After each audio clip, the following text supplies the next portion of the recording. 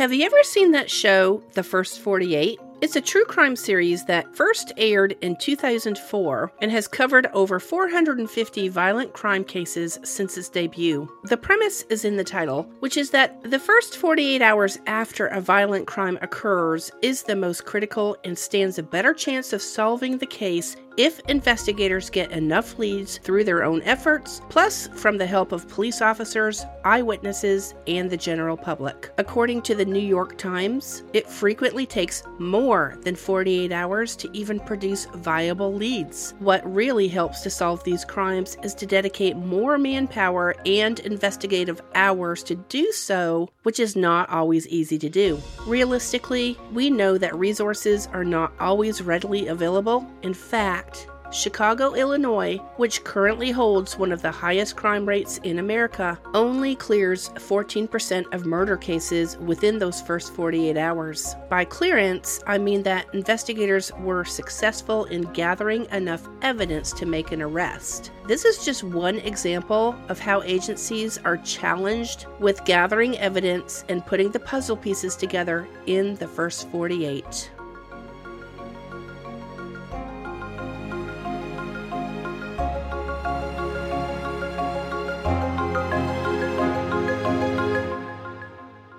Hi everyone, this is Deb from Dying to be Found. Before we get started, I just wanted to say that episodes contain disturbing discussions on harmful acts and crimes against animals and or humankind. Recordings are not intended for young or sensitive audiences due to the content nature of this podcast. Listener discretion is strongly advised.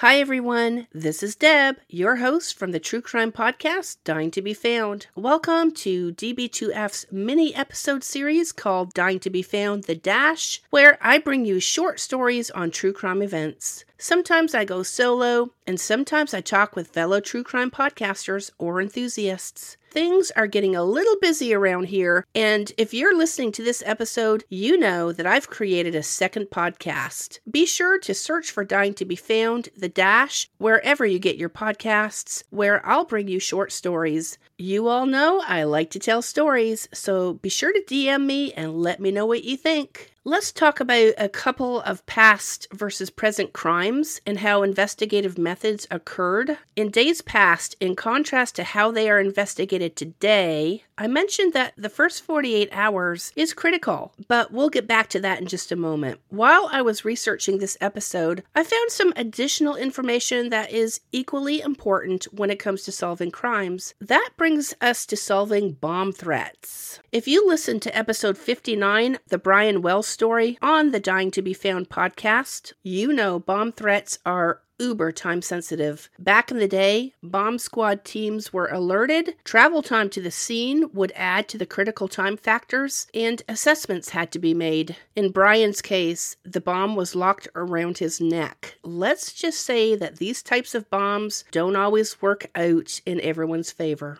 Fast forward to modern times, technology is used in various ways that cuts through some of the time-critical factors. Robots come along for the ride with the bomb squad. They're deployed close to the threat and take pictures that can be uploaded for further analysis. But what if the bomb threat is called in, say, in a busy city high-rise or even a school? Authorities now use software programs similar to Google Maps to grid a city block and quickly locate the coordinates where the bomb threat was issued. They can also access digital floor plans to access bomb locations and conditions, plus evacuate buildings quickly and efficiently. So let's get back to the violent crimes that I talked about at the very beginning of this episode. According to the Marshall Project, violent crimes fall under various categories, including homicide, manslaughter, rape, assault, and robbery. Remember now, the first 48 hours of a violent crime taking place are the most critical in clearing a suspect. Clearance just means that a suspect is identified, but further investigations must take place to determine if charges can even be filed. Specifically, cleared murder-related cases were at their lowest in 1997 and have not been that low ever since. As of 2020, however, the national homicide clearance rates did drop, but this is contributed to the many restrictions we experienced during the height of the COVID pandemic. There are still ongoing challenges associated with violent crimes. On the whole, murder cases are becoming increasingly difficult to investigate because the rate of strangers committing these crimes is on the rise, whereas in decades past, a lot of these incidents occurred by someone we know. Violent crimes involving firearms are the most difficult to solve due to the fact that guns are used more frequently during the act of a felony, where the perpetrator and victim do not typically know each other. On the other hand, stabbings are 39% more likely to be solved within that 48-hour mark because many times these incidents occur during a heated argument and are not fully planned out. And this usually means that it's a crime of passion, if you will. What this really boils down to is that investigators usually have to go back to the drawing board. Modern technology and DNA advancements do help to bring a fresh approach to new and cold cases, but it still takes well over 48 hours to collect evidence. Investigators sometimes have to sift through decades-old evidence, if there is any, to conduct forensic testing and DNA analysis. We've all heard that fresh eyes help to solve cold cases, and there's definitely some truth to this. However, it's just not that simple. Local agencies face ongoing staffing shortages to investigate cold cases because we know newer cases usually take priority. Agencies also have hurdles to jump through when attempting to reopen cold cases. Ultimately, they're responsible for collecting enough evidence to convince lawmakers and other agencies that a cold case should be reopened and has a chance of being solved this go-round. I came across an absolutely fascinating story of a forensic scientist by the name of Dr. Angela Gallup.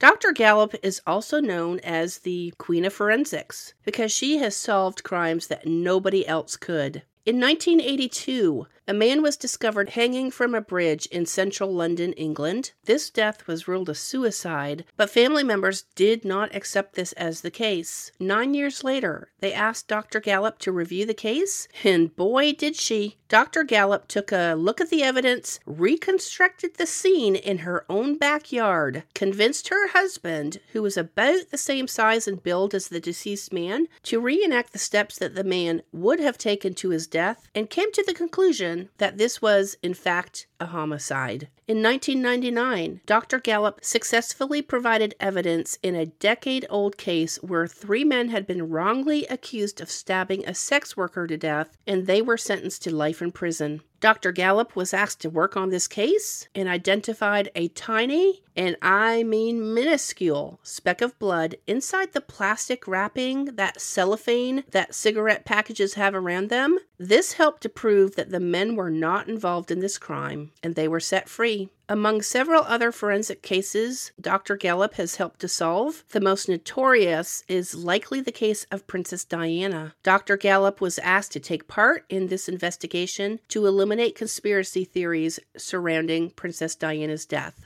All right, so we're going to switch gears. Let's take another right-hand turn here. Albeit controversial, there is one method that is becoming increasingly popular when solving violent crimes, and this is to access public databases. Some agencies argue that these sites invade individual privacy laws. However, some sites allow you to check a box that say you give permission to add your DNA to a database to help identify potential suspects in violent crimes. One example is how public DNA databases have helped to solve high-profile crimes, such as Joseph James DeAngelo, commonly known as the Golden State Killer. DeAngelo went on a crime spree between 1974 and 1986, and his identity was not discovered until 2018 when a distant relative had submitted to one of those genealogy websites. All right, you all, one more last right-hand turn. If you're listening to this podcast, you obviously have a healthy obsession with true crime. I get it. There are tons of careers out there in forensics. If you're currently trying to figure out what to do with your life, there are jobs where the occupational outlook is quite high. I already mentioned that manpower is tested in numerous agencies. Looking into these careers not only helps our communities, but will give you a sense of reward when helping to solve crimes.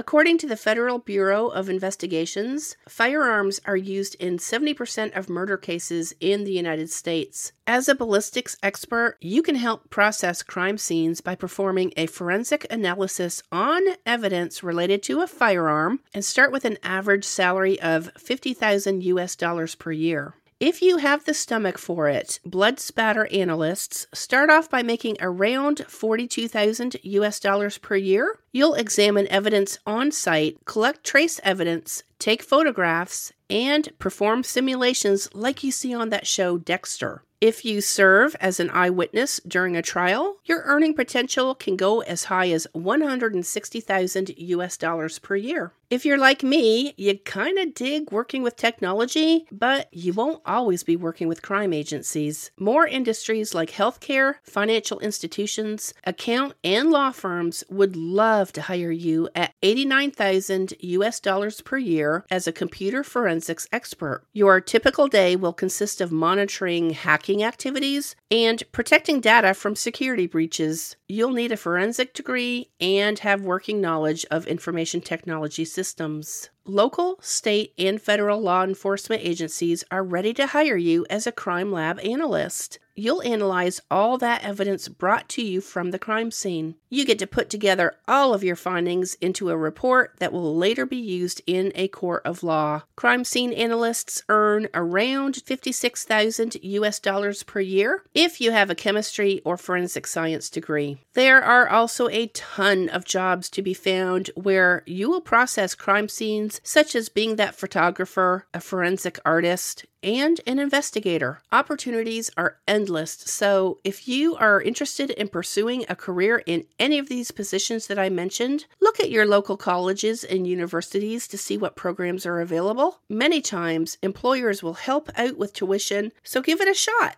Well, that's the story of how crimes get solved. We know that the first 48 hours are very critical, but not always conducive to clearing a case. There is a plethora of reasons why law enforcement agencies run into roadblocks. Manpower is low, witnesses need to be located, but this does not mean that criminal cases should get shelved and forgotten. It just takes time to investigate. You know what that means, eh? If you are at a crossroads in your career, consider looking into some of those jobs I listed. There is a cool website out there called Occupational Outlook Handbook, which I'll add to my show notes. This website is sponsored by the U.S. Bureau of Labor Statistics and is a great way to search for careers through forecasted growth over the next 10 years. Plan out your future, guys. So there you have it. Be sure to give me a shout on Instagram at Dying to Be Found and let me know what you think of today's episode, or if you have a storyline that you would like to hear specifically on Dying to Be Found, The Dash. You can always let me know how we're doing right now by clicking that follow button, and please rate this podcast because it really does help with visibility in the rankings. If you're a true crime podcaster or work in the true crime industry and want to be featured on Dying to Be Found, The Dash, send me your email and I'll send you information on how to get on one of our future episodes. Remember, the more people I interview, the less you have to listen to me. Talk to you soon. Thanks for listening to Dying to Be Found, True Crime Podcast, and our Dash mini-series. Every week, we'll bring you a variety of true crime episodes, a little dash of hope, plus special bonus episodes with some really cool guests. Before we go, we'd love for you to share this podcast with your friends and give us a 5-star review. Follow us on TikTok, Instagram, Twitter, Facebook, and Pinterest at Dying to Be Found, or visit our website at dyingtobefound.com, spelled just like you see it in our logo. Better yet, click on our Linktree account found in the show notes, where you'll find all the information in one place. Be sure to dash in every Wednesday for our mini episodes, plus every Thursday when I get together with some of my family members. Thanks again, everyone, and we'll talk to you soon.